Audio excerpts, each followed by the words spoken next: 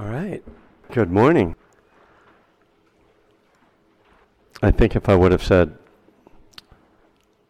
I'm working on this right now, so it's loving kindness and the 12 steps, we would have gotten more people. So it seems to be my core audience, all these addicts, and if they don't see 12 steps, then they're not going to come. So although others have blamed various religious holidays that are happening this weekend, normally I get a larger group, and that, which it's great that you are all here, and it's nice to have a small group because we can really work together. But the ego and greedy mind that teachers have, in case you didn't know, wants, massive masses and adulation. So if you could all just, be really, adulatory. What is it? Adulatory today? And anyway, it's great to be at New York Insight. I love this center. I've been coming here since before it existed, actually. Sandra Weinberg, one of the founders, she and I taught a day-long retreat. I think it was at like PS1 or one of those PSs in 2003. That was the year before One Breath at a Time was published. So, and Sandra, and as well as Gina Sharp, one of the other founders here, we all went through a teacher training together at Spirit Rock Meditation Center in Northern California back in the late 90s. So have a lot of connections, as well as I'm from the East Coast, even though I live in Berkeley, California, which you may have heard of. It's a small town, but it's got a big reputation. And but I'm from the East Coast, and I always had a big kind of New York part of my life. Two of my brothers wound up working here, and so I'm staying with my niece down in Tribeca. And I have a great affection for the city, and I'm also a lifelong Yankee fan. So we started out the season 2-0. We're looking good. But some people don't pay attention to that, which is always weird to me in New York. I'm like, so how about the Yankees? People are like, I don't know, I don't follow baseball. I'm like, what? Like, you're either a Yankee fan or a Mets fan. Like, don't tell me you're not. 'Cause you have to move out to Connecticut if you want to live like that, be like that. Anyway, as Kathy said, this new book, which is what I'm really teaching from and through,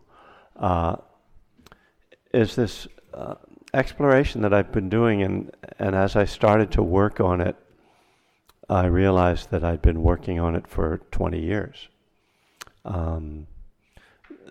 There's a couple of suttas in it, two of them, that were some of the first suttas that I really worked with as a Dharma teacher, and also as a parent, which I'll explain why those are connected as the day goes on.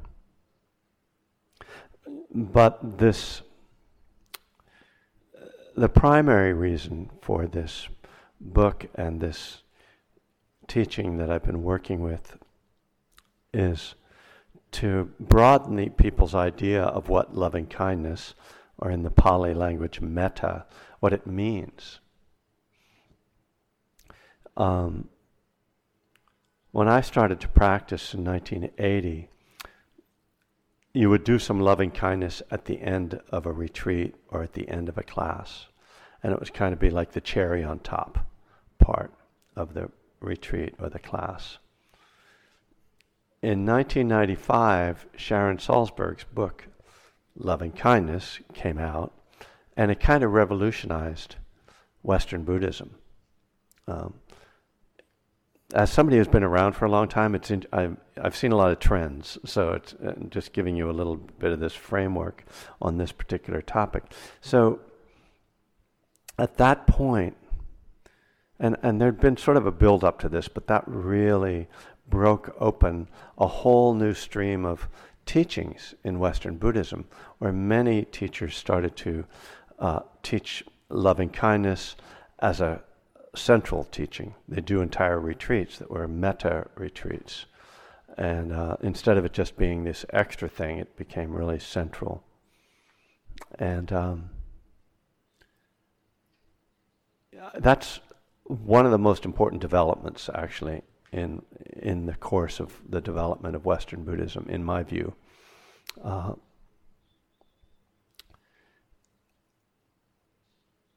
That was really important because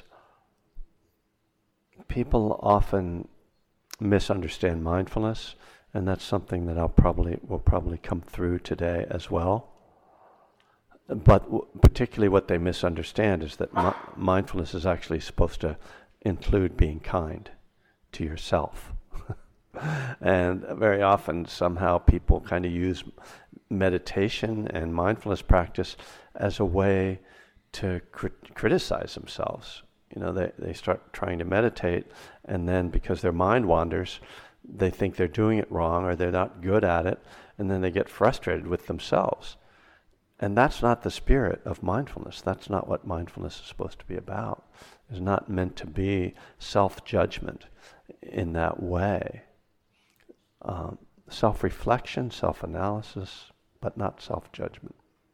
So bringing in loving kindness really helped, I think, I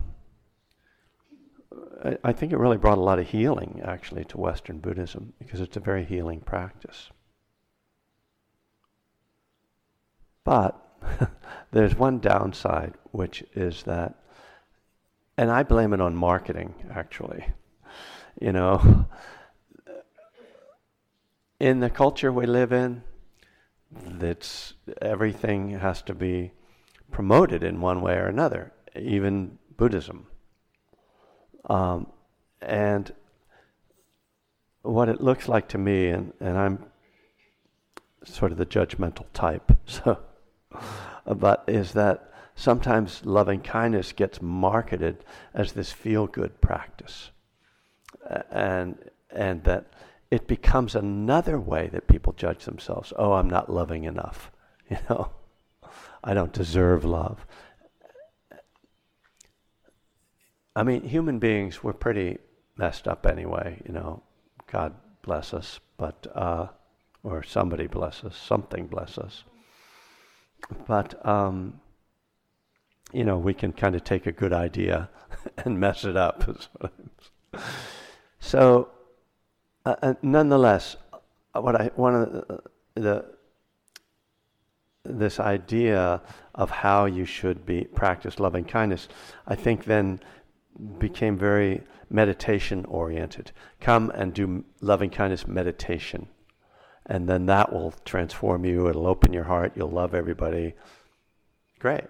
Which is true, for at least temporarily. It kind of wears off. That is the feeling of loving everybody that you get. So, what I have seen and reflected on and really started to get deeply into as I worked on this project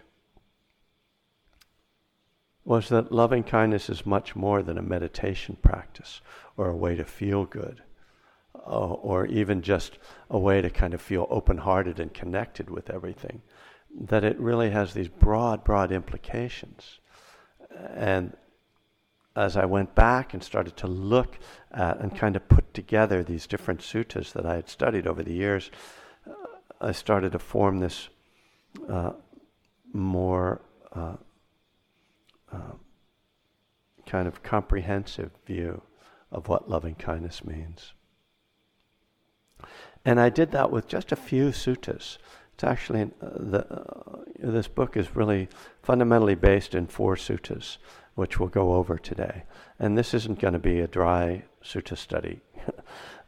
In fact, the suttas are very alive for me, and I hope to help them to be alive for you, which is the secondary purpose in this project, is that the suttas, which are the earliest Buddhist teachings from what's called the Pali Canon. Pali is the language of early Buddhism.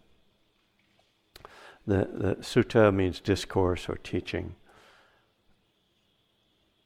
they can seem very dry and technical, but when you learn how to read them, they start to come alive in a very rich way. And so that's one of the things I wanted to help people to have a way into the suttas, to be able to engage them and enjoy them.